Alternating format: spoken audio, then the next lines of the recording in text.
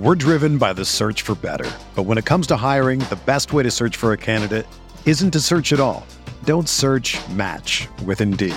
Indeed is your matching and hiring platform with over 350 million global monthly visitors, according to Indeed data, and a matching engine that helps you find quality candidates fast. Ditch the busy work. Use Indeed for scheduling, screening, and messaging so you can connect with candidates faster. Leveraging over 140 million qualifications and preferences every day, Indeed's matching engine is constantly learning from your preferences, so the more you use Indeed, the better it gets.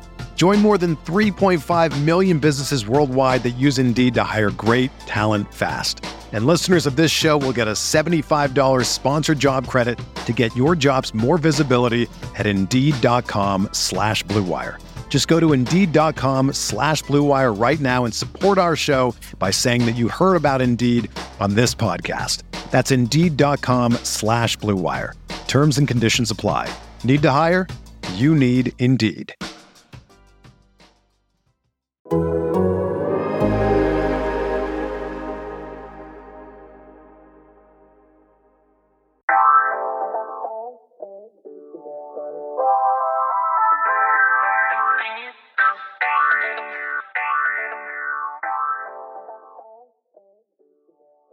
Welcome to the Seahawks Man-to-Man podcast, powered by The Athletic. Shout out to the company. My name is Michael Sean Dugar. I'm here with my co-host, Christopher Kidd. Make sure you both follow us on the tweet machine. You guys know where to follow me. We do this all the time. I'm verified, yada, yada, yada. Chris, talk to him.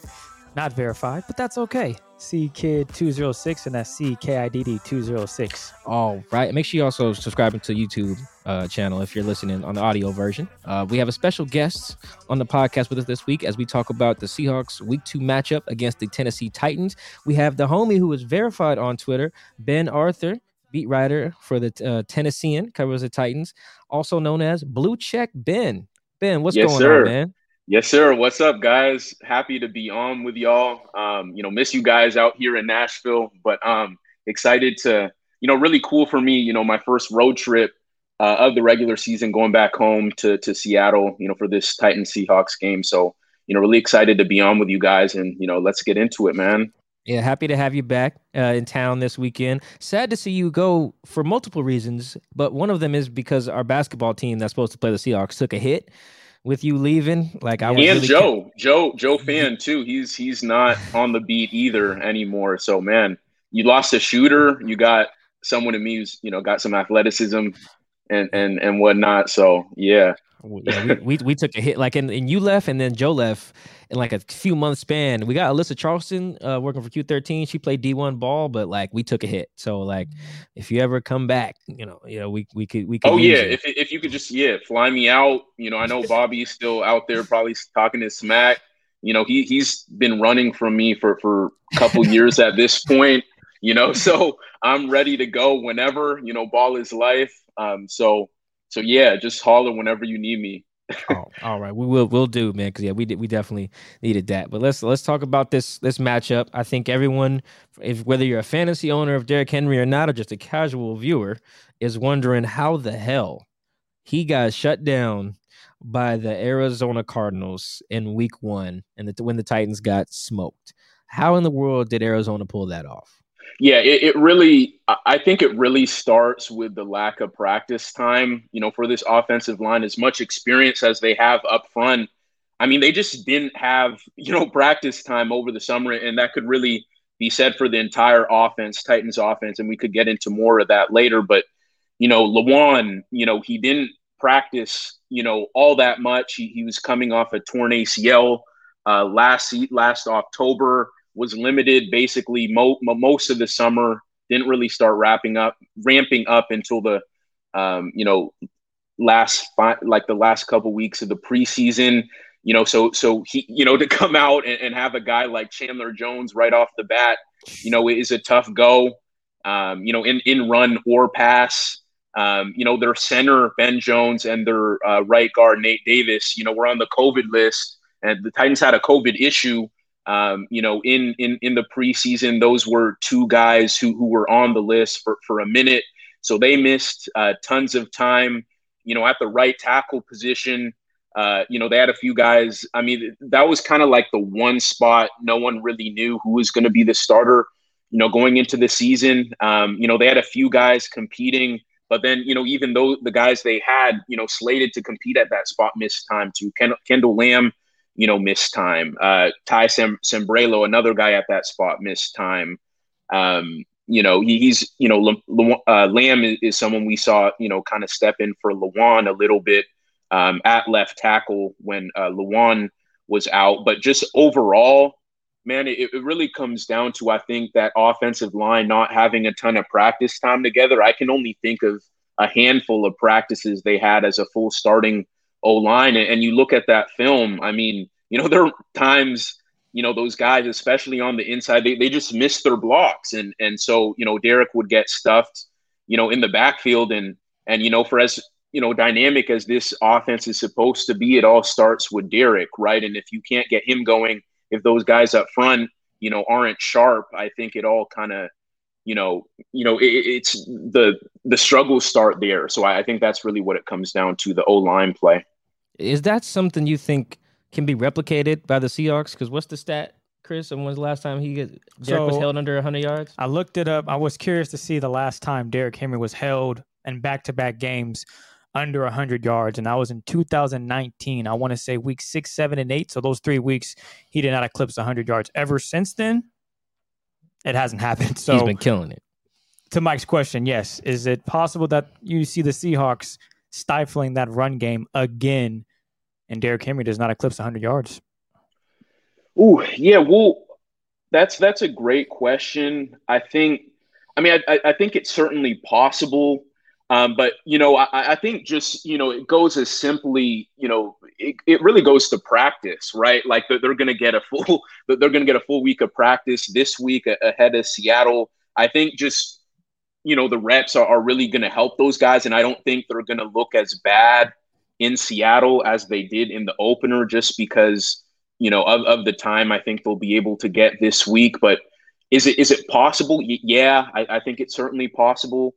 I think, a key thing for the Titans, just in terms of getting that offense going, will be I think a quick passing game would help those O-line guys, because it was tough, because not only were they not able to block in the passing game, but they weren't able to establish the run. And as an O-lineman, when you can't do either of those, it just it's a shot to your confidence, right? So, I think if from a Tennessee perspective, I think if you can, have some quick passing, early, kind of get those guys some of that confidence, and then just with the run game, it translating to the run game as well.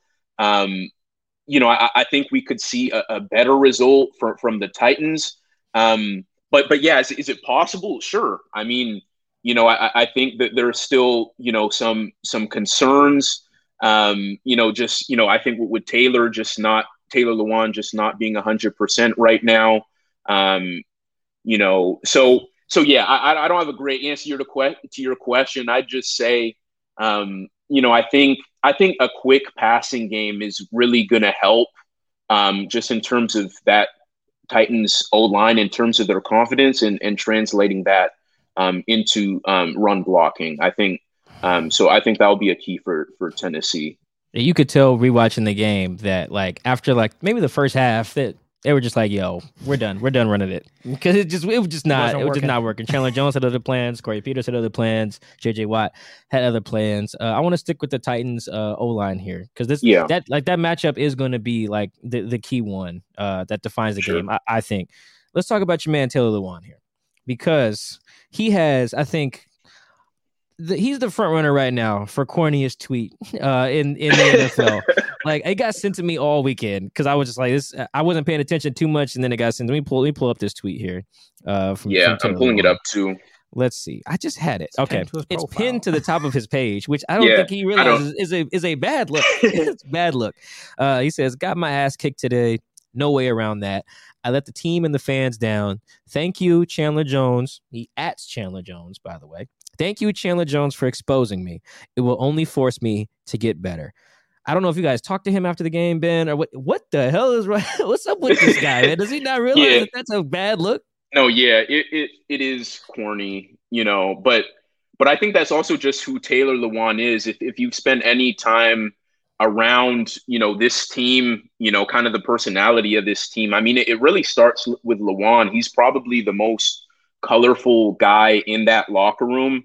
And when he feels like he needs to say something, he'll say it, positive, or negative. He wasn't made available to us, after the game. And so I think that tweet was part of him just, giving his apologies, to the fans, for what happened. And, yeah, I mean, I thought it was, kind of corny too, but if it's something he felt like he wanted to get off his chest, I mean, clearly. It's his, yeah, it's his life. He can do that, if he wants. I mean, I think just the big thing is, okay, you send out that tweet, just don't look that bad. I mean, you just didn't need to say anything, right? Just be better next week. I think that's what the Titans would like. I think that's what fans would like.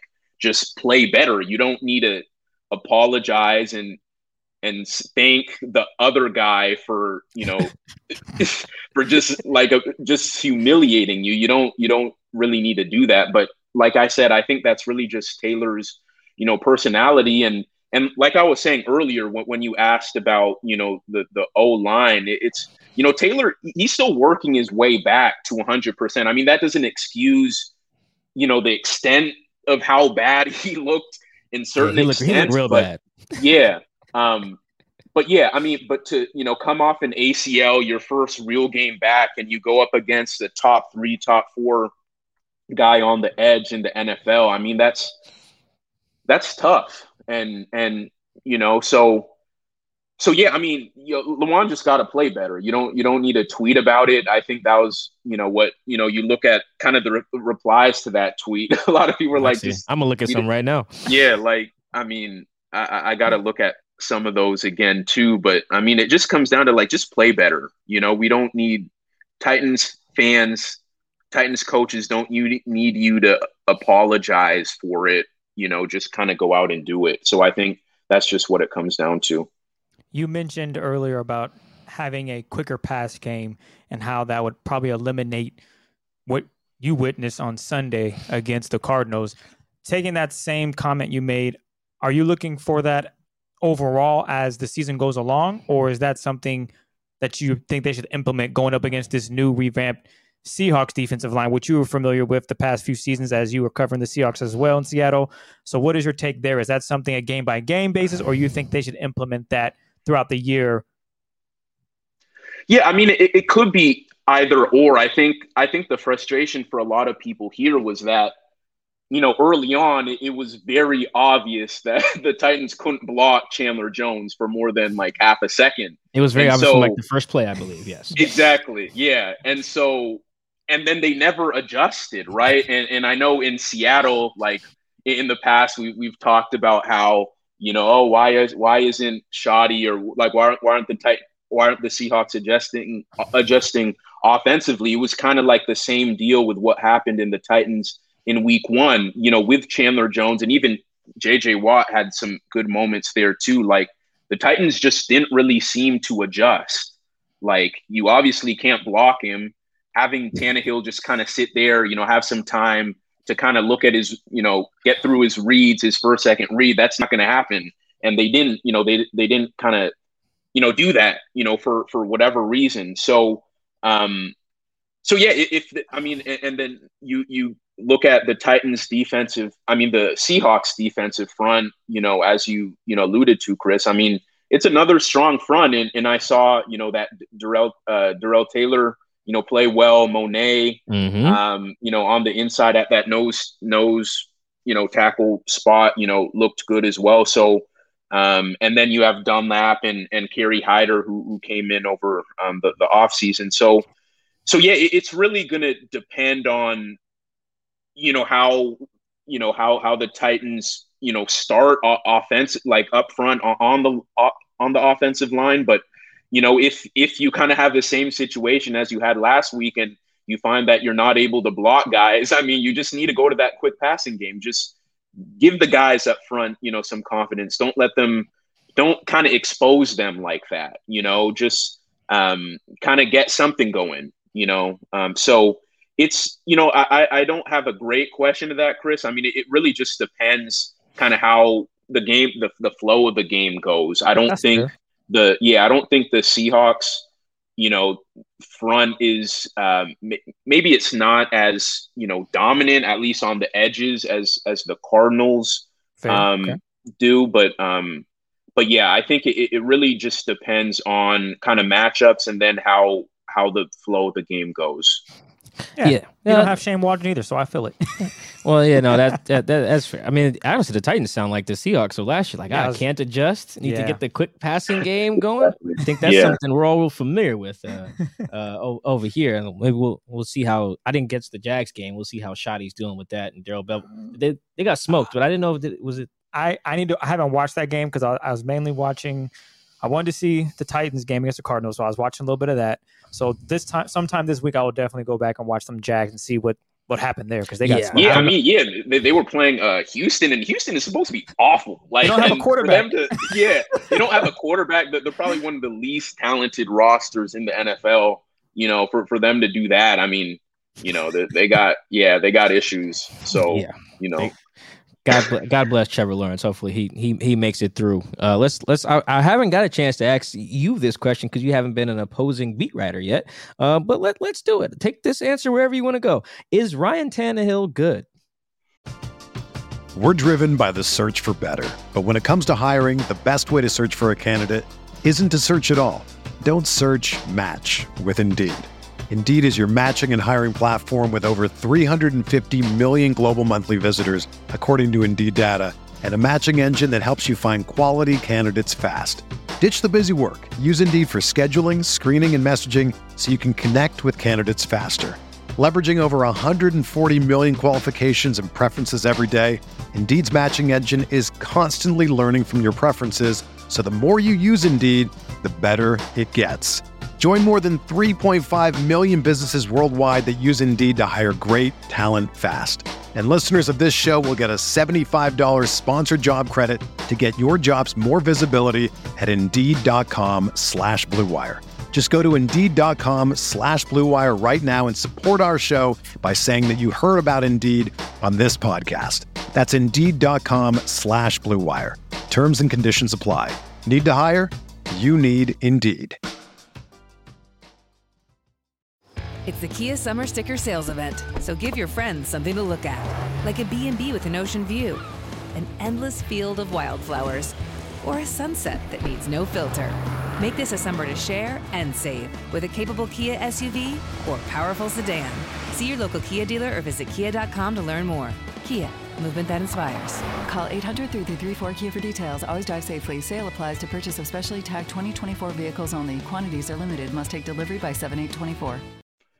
I think he is. I think there's an argument, over the last 2 seasons, he's been, and the numbers, I think, back this up. I mean, he's performed like a top 10 quarterback. I think, a big thing like with him is that he's just he's a perfect fit for the Titans offense, the way they want to do things, kind of establish Derrick Henry, do the play action and hit AJ over the middle, stuff like that. I mean, I think the system has really, magnified his strengths. I think it showed up, especially last year. I mean, I think the Tannehill reputation, I think a lot of people still think he is what he was in Miami and playing under what's his name, Gase. Yeah, Adam Gase. And I think that playing under him just kind of shot his confidence. He's never, he obviously had some injuries in Miami too, but I think Tennessee is just the perfect fit for him, and I don't think he gets enough credit for his toughness too. Like he's not afraid to kind of be aggressive, running the ball. He's a former wide receiver, at Texas A&M. He has way more athleticism than even I gave him credit for, before coming here. He's solid. He didn't have a chance to really show it in the opener because like he had like less than half a second to try and make a play, or had Chandler Jones all up in his face after a rollout. Yeah, that was so bad. That was bad. That was bad. That was real bad. Yeah. Like how do you forget about Chandler Jones? Like, how is he a free rusher? That was crazy to me. But overall, yeah, I do think he's good. I think he's performed like a top 10 quarterback. I think a big part of that is, the Titans system. And I think because of the system, he's playing with more confidence. And I think people, although the opener didn't show it, I think with so many weapons now, and, you hope that Julio is at least a little bit of what he was in, Atlanta. AJ is a dominant receiver. I think he could be be looked at as a top 5 guy, by the end of this year. We know what Derek is.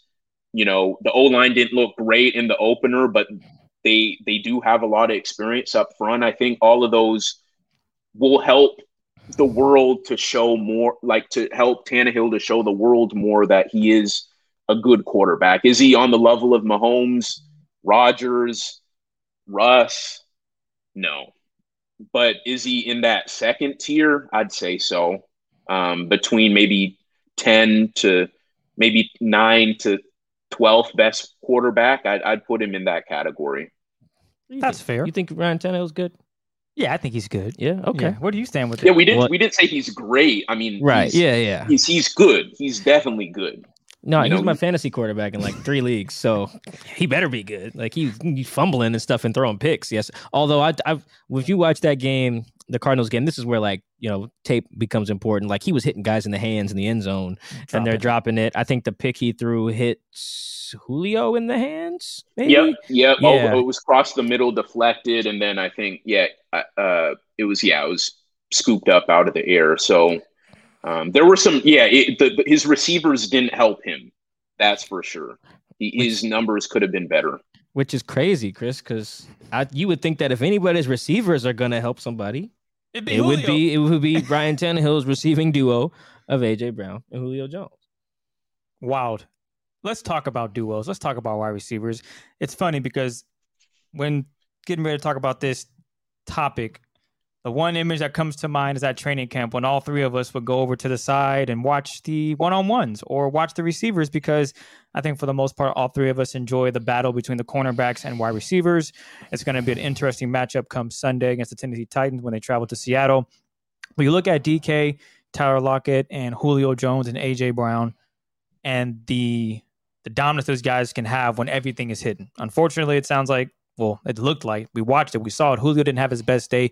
AJ Brown was somewhat of a non-factor. But then on the Seahawks side, DK and Tyler start the season off on fire. DK took him a half to get going, but for the most part, watching the game, I figured he was going to get his touches. What are you looking forward to in this matchup, especially with Julio and AJ? Because they have to respond, right? They need to. You said practice is pretty important. I'm sure DK and Tyler, they have a nice little groove going with the new offensive coordinator. What are you expecting with Julio and AJ Brown in that regard for coming into this matchup week 2, especially now the cornerback situation is still up and down with the Seahawks? They ship out Ahkello Witherspoon. They bring in, I don't know how many corners in the last, 2 weeks, Mike? Yeah, about 3 or 4. They brought in so many people every time there's a new update. So what are you looking forward to in this upcoming matchup between these guys? Yeah, I think, if you're looking for a confidence builder, if you're the Titans at receiver, I mean, going up against those Seahawks corners, all the question marks there, you definitely look at that as an opportunity to kind of get a rhythm and for Tannehill to get some, a nice connection with Julio and AJ. To start, like I'd say, I don't have any concerns about AJ. I mean, he's elite. Like you should have seen the way he was killing, his Titans DBs in practices. Like he is like in obviously I didn't have the reference point of, being in Nashville his first couple years, but even from talking to guys on the beat, he just looked a step, better. He's a little bit leaner this year. I think he's a little bit crisper. He's a wide receiver with a running back body. Like he's a yak, monster. He usually doesn't ever go down on that first hit, maybe that second hit too. And I just think because of, the offense that the Titans run, he doesn't always get the same looks that maybe DK and Tyler get. So, and then AJ did have sort of a kind of a knee thing going on, over the summer. He felt really, really healthy entering the year. After he had some like cleanup surgery during the off season on both knees, but it was considered minor. But then apparently there was some kind of setback. But he honestly looked fine, heading into the opener, and then in he did make some plays in that first game. They weren't able to get the balls to the receivers a lot, but he did look fine, and I expect him to start to ascend, maybe in this second game. Kind of my question mark is sort of with Julio, because he did, Quintorris Jones, Quintorris Lopez, Quintorris Lopez Jones or something. Oh man, you got it right, man. You're right. Wow. Yeah, I think I'm right. Yeah, you are. Yes. So, I think the concern maybe is there a little bit. He first of all, he like doesn't practice, and that wasn't like a problem like at the end of his tenure with the Falcons, just because I think, they weren't competitive for one, but he'd been with Matt Ryan so long that I don't think it really mattered. But then where you have a situation, that you had, in training camp this year where, he missed so much time. And that part of that may have been because he was a bit banged up. There was a play early in training camp where he kind of like fell a little awkwardly. And then after that, he just missed 3 straight weeks. And Mike Vrabel doesn't talk about injuries and all that. So it was hard to get information about what was going on, but a guy just doesn't miss 3 weeks. Even with, someone like Julio, who doesn't even practice that much. So I think that hurt, when you have one quarterback for a decade, like 10 years, and then you have a new one in Tannehill that you're trying to build chemistry with, and you just don't get that time. And then Tannehill was also on the COVID list, late in preseason. So as soon as Julio got back from missing 3 weeks, Tannehill was out for 10 days. Damn. So what a mess so the they Titans really, have been. So Julio and Tannehill only had like 4 full practices together. So that was a problem. And then there were just times in the game, last Sunday where he just had some drops. There was the one, in the end zone. I think there was good coverage there, but I think he still should have come up with that. There were a couple others, during the course of the game. And, Mike Vrabel was asked about Julio,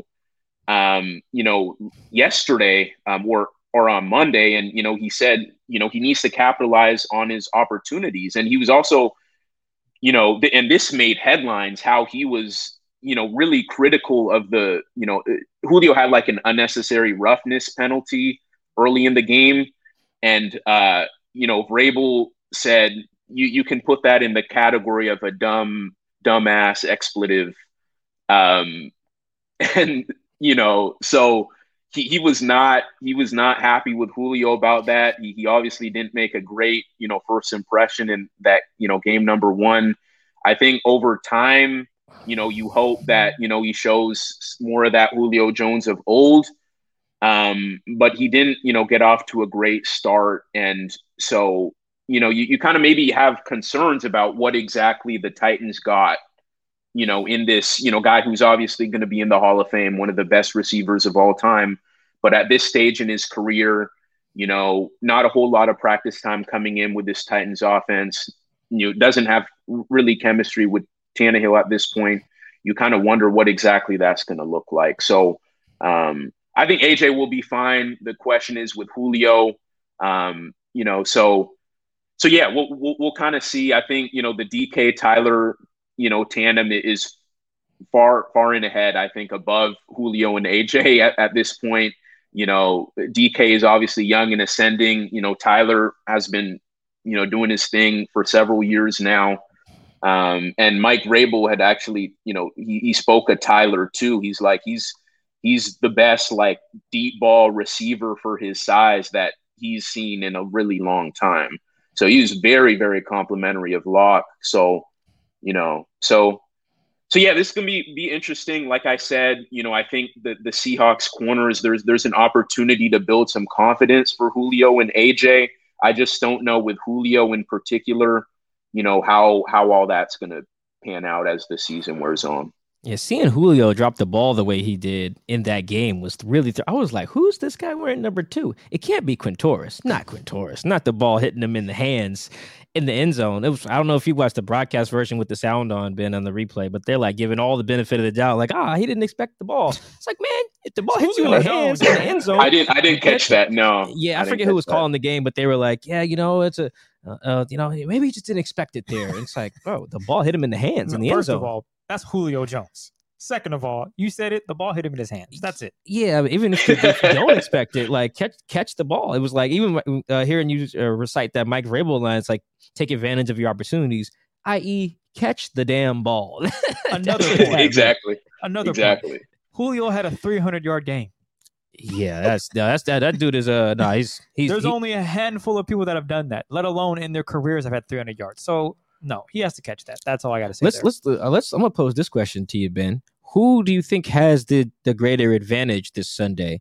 DK and Tyler versus the Titans secondary, or AJ and Julio versus the Seahawks cornerbacks? Birdman hand rub. Yeah, I would.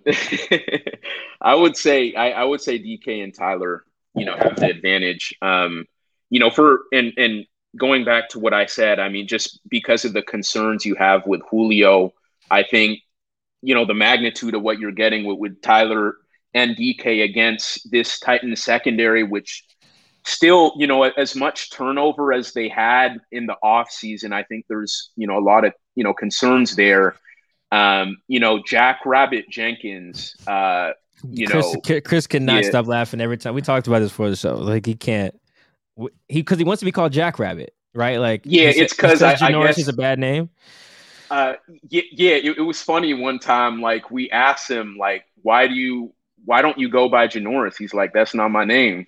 Like, he said that with a straight face, and I guess it's because, like, growing up in Florida, like, they chased rabbits or whatever, and right. That's kind of why.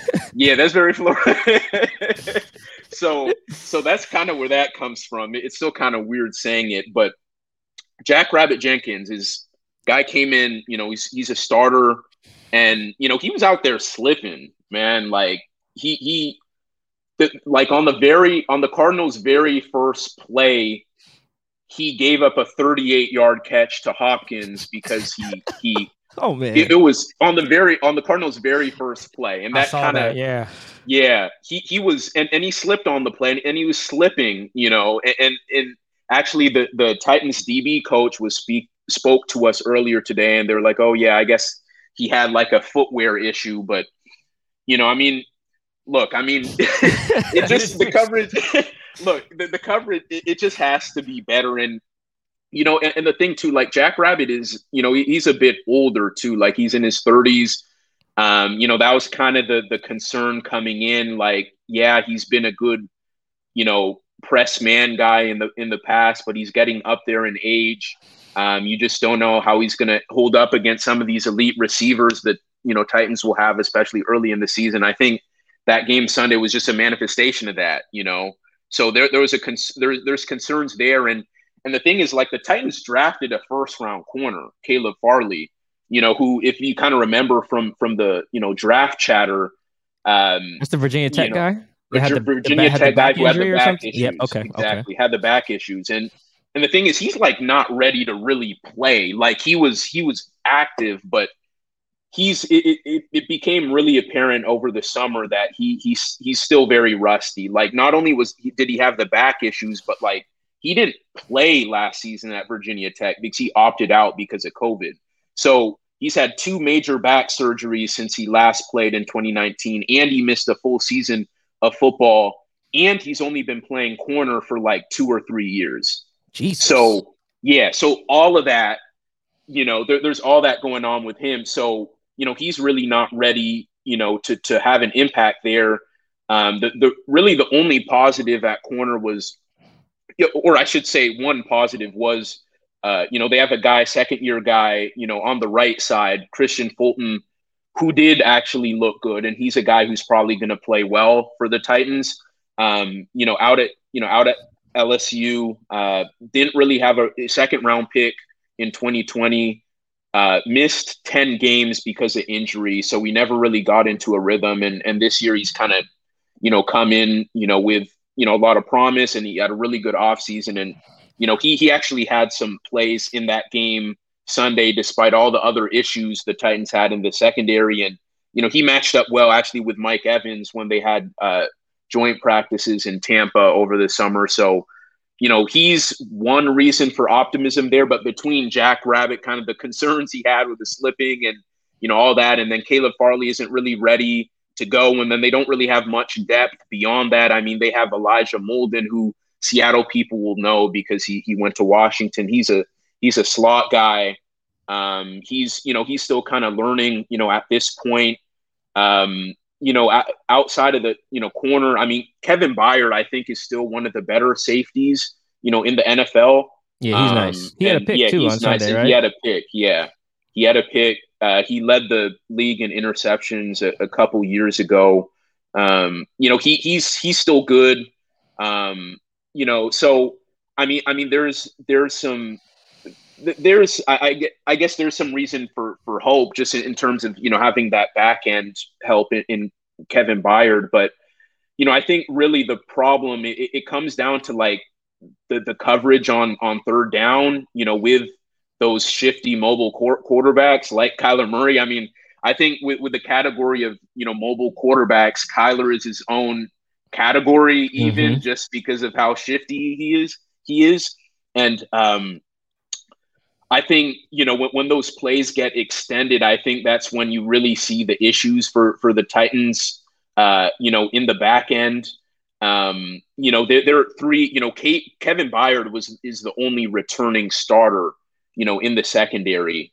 So, I think they're still at a point where they're working on, communication and whatnot. So, there are just, a lot of issues, I think, for the Titans. And then when you have that, tandem of Tyler and DK, it's really going to be tough, to say the least. It's all right, going to be start tough Tyler and DK in every fantasy league I would, you got. Yeah, if you got them on your fantasy team, I would for sure go with that. I wouldn't put Julio on your, in your lineup for this week. Maybe he does kind of find some rhythm this week, but again, AJ will be fine. It's, Julio is kind of the concern there, but yeah, the secondary, Titan secondary, they're still trying to figure it out. I mean, see the defense, the Titans defense overall was just so bad, last year. Like they're like the worst third down team ever, right? Yeah, they were historically bad on third down. They gave up like 50. They allowed opponents to convert like 54% of the time on third down. They had 19 sacks for the year, which was like tied for the worst for a playoff team in NFL history, something like that. So they had issues, right? And then they got all these new faces. But like Bud Dupree, on the edge, who is kind of starring for Pittsburgh. But the thing with Bud, like Taylor Lewan, he's coming off an ACL injury too. They gave Bud like an $82 million contract, but he's coming off a torn ACL, and he didn't, he's not himself yet. He wasn't really able to do. He wasn't much of a factor at all, on Sunday, and so, it doesn't help, for those. New, all those guys on the back end when you're not necessarily getting the kind of pressure you want, especially against those elusive quarterbacks. So I think, Russ is going to be a kind of a challenge. Some kind of look like the way Kyler was, last week. I was actually going to ask you about your front seven, defensive line and linebackers, but I kind of got an answer with all that there. I'm guessing there has been minimal improvement. You did mention Bud Dupree, but he's coming off an injury. Is there anyone else that maybe the Seahawks should pay attention to that could be a force on that new revamped offensive line that the Seahawks have versus what you got going on with Tennessee? Yeah, so to kind of start off, I will say see the Titans even they did look really good over the summer. I think for what it's worth, not going up against other teams. I mean, the improvement did show. I think they do have better depth at outside linebacker than they did last year. I do think they have better depth on the interior defensive line than they did last year. Danico Autry, played with the Colts. He's probably one of the more disruptive interior, pass rushers in the NFL. And to pair him with a guy with Jeffrey Simmons, who I don't know how familiar with guys in Seattle, people in Seattle are, but Jeffrey Simmons is going to be like a superstar, like an all-pro caliber guy. Isn't he vegan too? He. That's so random. How do you know that he's vegan? Because I think he is. Sorry to cut you off, but the reason I bring it up is because I was watching Game Changers and a Tennessee Titans player was on there, and I think it was him, if I'm not mistaken, and he is vegan, and he talked about how his game hasn't been a lot better. He's not as injured as much. He gets banged up, but it's not as severe. So when you said his name, I was like, I think that's him. But sorry, Ben, continue on the defensive lines. My bad. Yeah, no problem. No, that was so random. I was like, what do you know this guy? How do you, with that? I'm gonna look it up. I explained it now. No, I got it. Now Simmons is also the guy he was hurt, right? They took him knowing that he was hurt in the draft. Yeah. Yes, that's the thing about the Titans. They've taken a lot of gambles on, with their first round picks, especially on guys who've been injured, like Caleb Farley, like I said. But Jeff Simmons, he tore his ACL in the pre-draft process in 2019, and so he didn't get going until the season started. But it turns out it was the right gamble because he's going to be probably an all-pro at some point. So they do have some pieces there, but I think I would say with the linebackers, on the inside, Jayon Brown, another guy who I don't think people in Seattle are too familiar with. He's probably one of the better cover inside linebackers in the NFL. He can go out and cover. But he was, probably a little rusty. He was another guy who was hurt last year. He missed, I want to say 6-7 games last year. He was on IR. So he's still kind of getting back in the groove. Bud Dupree is still getting back into the groove. So I think there are a lot of, guys there who will probably be better later in the season. So yeah, I think that would be what I have to say with that. I think that the most immediate threat for the Seahawks would be Jeff Simmons, on the inside, and, pairing with Danico Autry. I think, having, that interior protection for the Seahawks has to be on point, going up against those guys. Oh, okay. He hasn't gone vegan, but he did change his diet. Okay, there's another player I'm thinking of. That did go vegan for the maybe he's not with the Titans anymore, but I do remember seeing it on Game Changers. Yeah, man, I couldn't believe that was the most random thing that's probably been said on the show. It's just yeah, is he vegan? It's what? Well, honestly, Ben, I commend you, man, because you working real hard to not say the Titans defense is trash. So I'll just say it for you because these guys are not good. I'm watching the replay of the game, man, and Kyler just throwing the wide open dudes. Elijah Molden got burnt on the Christian Kirk touchdown. You ever see that one? I tweeted the clip of it. It was not good. But you're right. They're getting better. They're working on it. I commend you, man. No, yeah, definitely trying hard to be nice. And look, like I said, they will they will be. I think they will be better later in the season. I mean, 6 new starters. I they feel you. The overhauled. benefit of the doubt should be given to some extent, but yeah, like that. To some extent, yeah. But they're bad right now. And it is kind of a slap in the face to a lot of fans because that was kind of like the Achilles heel last year. I mean, you had the number 4 scoring offense in the NFL last season.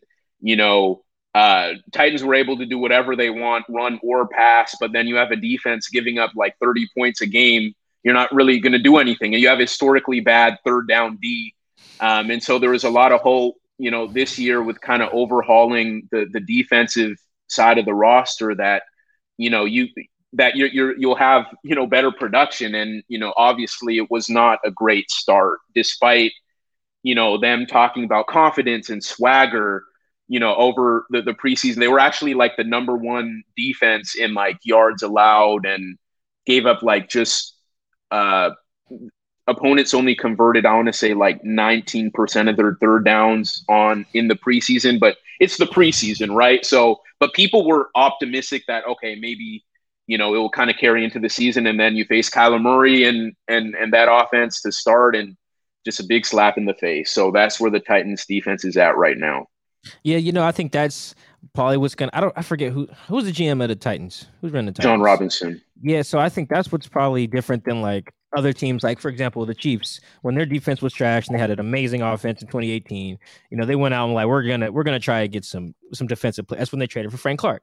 Exactly. That might be when they signed the Honey Badger too. I want to say like they made the efforts to fix the defense. What do you know? They go win a Super Bowl with a defense that is improved. I think another like the Cowboys defense last year. Trash. I think they used every draft pick they had on defense. I don't know how that'll pan out, but it's the effort. No, I think really they drafted like 3 linebackers, like a corner. I think literally every pick they had was like defense. It's very weird to see the Titans not. I mean, Bud Dupree using a high draft pick on Farley, but like that defense was so bad. I feel like they needed to do a lot more. And it's strange, and this is to spin it back to the Seahawks. Like I remember talking to Trey Flowers, cornerback to Seahawks. I remember asking him like in the locker room, I want to say 2019, maybe 2018, just like who are some guys that you like watching? And I remember him saying the whole Titans secondary because they were good at the time.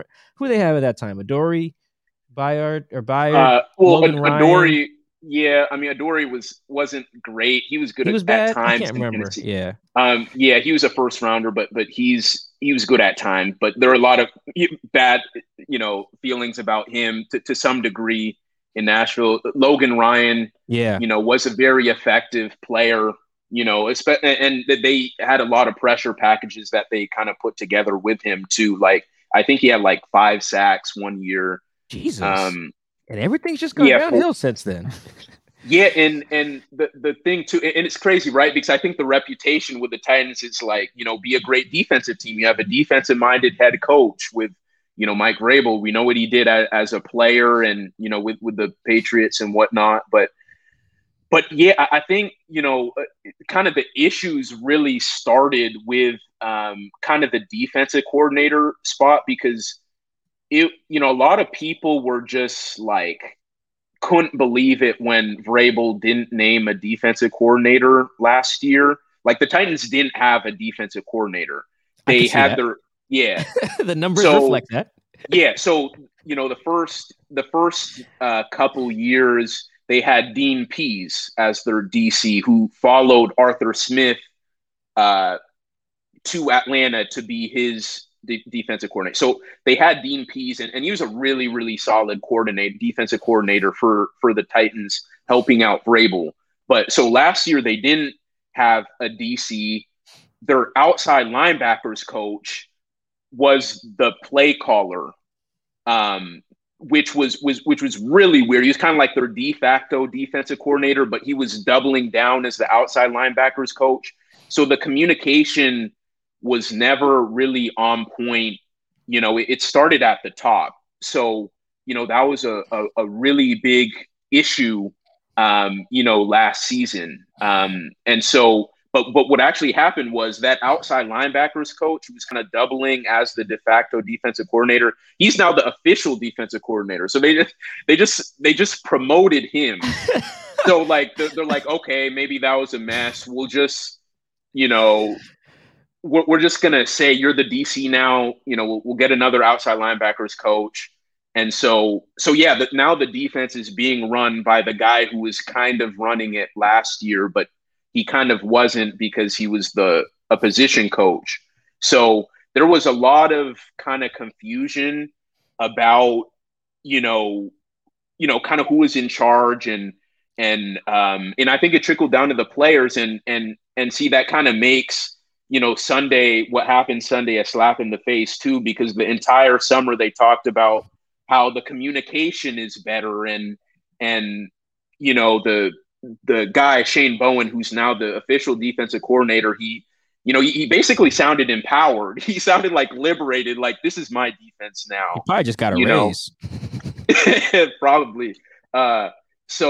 So yeah, that kind of the way the defense was talking heading into the season, kind of gave people some hope. But then again, it was just kind of like that game against Arizona. It's like, man, we got a long way to go. Got a long way to go. So. It also shows the difference between the Titans and some of those other examples I gave with the Chiefs and the Cowboys. Those teams both fired their defensive coordinators and brought in new guys to fix their defense. I forget who the Chiefs hired, but obviously the Cowboys went and brought in Dan Quinn. The Titans are like, nah, let's just use the same dude. Exactly, and that's why a lot of fans were kind of angry about that. Like, okay, like we get that he wasn't really fully the defensive coordinator, but he was still. You guys were still saying he was calling plays on game day, and so why not bring in a fresh voice to be that defensive coordinator? And so they didn't do that. But what they did do was bring in Jim Schwartz, who former longtime defensive coach, former defensive coordinator. Yeah, whatnot. He's the guy who pissed off DK. Exactly. About the whole Calvin Johnson thing last year. Oh, God. So the Seahawks are going to score 30. What's the spread? Yeah. So basically Seahawks 6.5. So basically, Schwartz is he's what they're calling him is a senior defensive assistant. So he's basically like a sounding board for Shane Bowen, the defensive coordinator. So that was kind of their effort to bring in a new voice. It wasn't for the coordinator spot. It was bringing in a veteran defensive mind and like having him as a guy you can kind of talk to and stuff like that. So that's kind of how they tried to address that. Yeah, Seahawks. Yeah, okay. It's down. It went down to 5.5, but Seahawks it was 6.5. Are -5.5. Yeah, take that and take the over 54. Yeah, I definitely take that. I did look it up, and this was a former Tennessee Titan player from 2018 because that's when Game Changers came out on Netflix. So after doing some research, I'm sorry, Ben, the player I was thinking of wasn't even around. Isn't even around. So you're not gonna tell us who it is? I forgot his name actually. I thought you just looked it up. What a went through all of that, and to come back and not even give us I was the name. hoping Mike wouldn't ask. I was like, please don't ask the name because I literally was listening and trying to do. Is it this dude, Derek Morgan? Derek Morgan. See, even I didn't even look it up. I kind of knew. That's all right. But yeah, and I don't know. We're not a gambling show, even though we're about to do over and under right now. With 0-1, by the way. Shout out to Mr. Holder over there. What? We're 0-1 with what? Over and under, man. Oh, yeah, that's right. Okay, yeah, he got his prediction right. He screwed it up, man. Yeah, that's right. But definitely take the Seahawks to score 30 based on everything that Ben is saying here. Like, I've heard nothing to suggest that the Titans are going to be good in this particular game defensively. But the over-under, actually, we're going to focus on Derrick Henry. We cited the stat earlier about his 100-yard games, and now he doesn't usually have 2 games under that back-to-back. So we're going to set the over-under right at 99.5. What do you got for rushing yards for Derrick Henry on Sunday, Ben? Ooh. You hear that, Chris? That means we got him. Exactly. That's all right. Take your time. He'll definitely. I think the O-line will be better. So I would say Derrick's numbers will be better. Okay, let's say this. I think he'll hit 100. I think he'll hit 100. Taking the over. Taking the over. There it is. I would. Yeah. With the run game, I think they'll kind of get back to it a little bit. So I would take the over on this one. All right, I like it. We'll see. Check, blue check. How we want to call you, Ben? Look at you. That's good. Yeah, taking the over. It would be very surprising if Derek went under 100 for back-to-back game. What did he even have on 78, 15 for 78? Was that it? 17 carries for 58 yards. 58 yards. Yeah. Jesus, that is garbage. Yeah, Wow. we know that's not going to happen again. I mean, with Derek. I guess that's a take. I guess that's a take. Yeah, but, that's a good take right there. You saw what the Seahawks did to I don't Jonathan see Taylor? King Derek Henry is not going to have a performance like that again. Yeah, you know what is interesting though? When I watched how bad their run game was, it was interesting to see. I don't know if Derrick Henry needs a head of steam, but like because they do all those runs out of under center, he does get those 2 or 3 yards to like get his feet going. And then if he's got good blocking, he's not getting touched until like 2 or 3 yards after the line of scrimmage. So now Derek has basically ran unimpeded for like, I don't know, 5 or 6 yards. And when you're that big and that good, it then becomes hard to tackle you. But he's not like I would say, who's good at like getting out of trouble. Even like Chris Carson. Like Chris can get hit in the backfield and then spin out of it or whatever, or even like a Saquon, Zeke, like Derek, he needs that head of steam. So it will be, and from what I can tell, it looks like the Cardinals play a similar front. That kind of like that 5-man front. That's what they were using against the Titans. I'm all nerdy now with football these days, guys. That's called growth. Mike. I really am like studying fronts and stuff now, and it's the next level, man. There you go. That's all it is, next man. Level. I'm so nerdy in that way. That doesn't feel, I don't look like a football nerd though. You know, like when the people make fun of the guys online or the players make fun of the nerds and it's like guy in his mom's basement or something like that. Like, I got my own spot. The guy probably looks like the Indianapolis Colts kicker who was taking a picture with DK. That's probably what Rodrigo Blankenship. Yeah, that's exactly. That's who you're thinking of. You're like, oh, that's the football nerd. Let me see. What is this guy? How you spell that? Rodrigo Blankenship. Oh, came right up. Okay. Just look at the picture of him. Oh, yes. Yes. Oh, okay. All right. Jeez. Yeah, that's what I feel like people picture when they picture a football nerd. Like, I don't know if this guy is one, but he's a kicker. I don't know. His nickname is Hot Rod. All right. I don't think kickers should have nicknames like that, man. Like, there's one dude, we're getting so off topic. We're about to get out of here after we get Ben's prediction, but there's a dude who calls himself the Money Badger. Yeah, there's a kicker. Is it the Chargers kicker? There's a kicker who calls himself the Money Badger, and I believe it was the guy the Titans actually just released, Michael Badgley. Yeah, that makes sense. Yeah, get out of here, Chris. Can you look at? I think what's you his should name? look that up. But is it Michael Badgley? Michael Badge. Okay, yep. Here we go. Yeah. Nicknamed the Money Badger. It's him. Yeah. Yeah. It's funny. He's the Money Badger, and he missed a field goal and an extra point in the second quarter. And then the Titans released him the next day. So you guys don't have a kicker right now, do you? They don't have a kicker on the roster. We're going for 2. Oh my God. I didn't realize that was him. Way to spin it back to being relevant to the podcast. That's definitely changed his nickname immediately. The only reason I know that is because everyone knows I'm team never kick, and good for the Titans not having a kicker. You don't have to kick. Kickoffs are going to be an issue though. But yeah, I know that because he was the Chargers kicker, and it was Monday night. This was last year actually. It was Saints Chargers, I think, because Justin Herbert played really well, and they said like, oh, he calls himself the Money Badger, and he missed a kick that would have won the game. I'm pretty sure. And they got him out of there quickly. Yeah, or didn't re-sign him. Oh man, poor guy. That's why that Exhibit A. Kickers not having nicknames. Hot Rod, Money Badger. I don't even really like Legatron. Who's Legatron? Yo, Legatron, huh? Yeah. Who's that for? I feel like that's isn't it Greg Zuerlein? I wouldn't know. All these nicknames. What is going on in the NFL? I feel like he was Legatron. Oh, Greg DeLeg. Oh, no. It's Legatron. Yeah, Greg Zuerlein. He's pretty good, though. He's the, you have to be if your name's. Well, clearly not. The last dude was the Money Badger, and he's been fired twice for not being able to make kicks. Yeah, no, that's never kick. Good for Mike Vrabel not having a kicker. Are they just going to go with no kicker? No. Nah, they'll get a kicker. See, the thing with the Titans, I mean, they've had a kicking nightmare since 2019. I mean, it was bad. Like, you know, at 2 points during the summer, they thought they had their guy. But then the first one, Tucker McCann, he got hurt in the preseason opener. And then so they waived him as injured. And then Sam Ficken, who I think kicked for the Rams at one point. Yeah, he did. Yeah. He emerged as the guy later in the summer, but then he landed on IR the day before the Arizona game. That's when they brought up Badgley, who was signed to the practice squad just on Friday.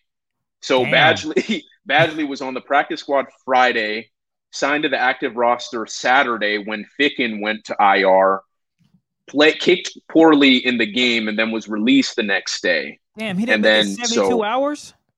You're trying to do way too much math on the pod right now, bro. Jeez, that's unfortunate. Damn, that's a bad weekend, though. At least he got the game checked. Yeah, he got his face. For real though, I think that's the difference between. I think on the practice squad you're getting like 9 Gs or something like that, but if you play in the game, you get like 36 Gs. So I mean, yeah, that is a good consolation. So he made what 45 bands, and then was like, "Yeah, man." So you're the money badger. You should you should make your kicks. You should make the team here. That too. That is. How did the kicker end up on IR? He got like a groin injury, like in the middle of the week, like on a Thursday practice. He just showed up. It's not funny, but damn, you literally can't make up worse injury luck or make up worse kicker luck for the Titans in general. It's been a nightmare for fans here. Ocho Cinco might be available. Just throwing that out there. They should trade for that dude on the Titans. Or excuse me, the dude on the Texans that did the DB that did the kickoff. You guys didn't see that? No. Reed. It's I think it's Eric Reed's little brother. Eric Reed's little brother. Yeah. Yeah, you got. I'll show you the video after the podcast. But yeah, maybe they could do that. I'll show you after. But all right, hot take time, Ben. No, just give us a prediction. It's hot take. A winner and a score. Don't do that, Mike. Is that a hot take? Hot. Is that? I don't think that's that hot unless I say it's going to be a blowout. Fair. I would say Seahawks win. All right. I think it will be close though. I'd say let's say 28-24. I think it will be closer. I think the offense, will show up a little bit more. After, a couple more practices to kind of work out the kinks and whatnot. And like I said, Derrick Henry, I think they'll be able to establish him a little bit more. But for this defense to have Kyler last week and then to have Russ this week, his ability to like extend plays, like especially on like third downs, and then to have DK on one side, Tyler on the other, I just think it's going to be a tough go. So I think the Titans will, have a better showing from their offense, but, for Seahawks' first home game of the year and, it's going to be a packed crowd at Lumen, and we know how crazy that's going to be, for first, full capacity crowd, since 2019. And on top of their overwhelmingly advantage, like over the Titans defense. Like I don't see them losing. So I would say it's going to be a close one, but I have Seattle on top. All right. You guys, so we'll see. In betting, you have the Titans covering and the under. So that's actually not what I would have expected there. I would probably take the over. Well, I don't know. It depends on how much I think Titans score, but I'll probably take the over. Because if even a 31-24 game is a cover, and that's just over. That's 55. Because it's 50. Okay, yeah. We're doing way too much math on the show. That's when we gotta get out of here. Ben, thank you so much, man. We're very happy for you. I'm proud of you doing your thing in Tennessee. Glad you're verified as well. That makes 2 of the 3 people on this program today verified. And we can let everyone just figure out who the person is that is not. Man, what is your Twitter handle before we get you out of here, man?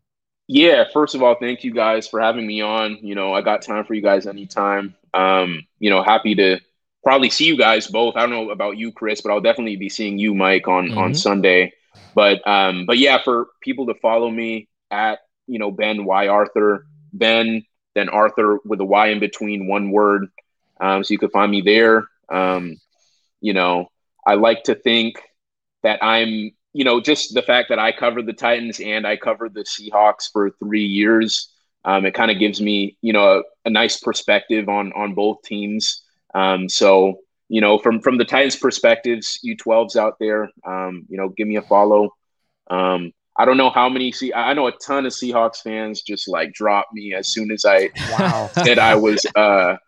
said I was leaving for Nashville. I think just a few people follow me because mainly because of Elijah Molden, because of the Seattle connection. So hopefully maybe I get some of those followers back for Sunday. But again, thank you guys for having me on. It was a pleasure.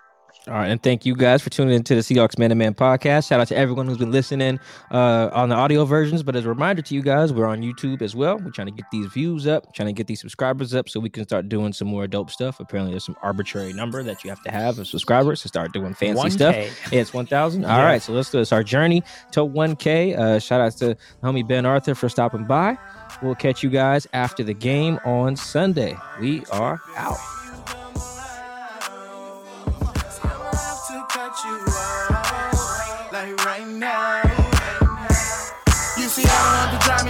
For your mama, maybe you should smoke some. Man, tried the marijuana, I was loving you good. The vibe was straight, showed you a couple of things and they feelings changed. I treated you right, everything was a gift from a time to your bag and the color on your lip gave you plenty of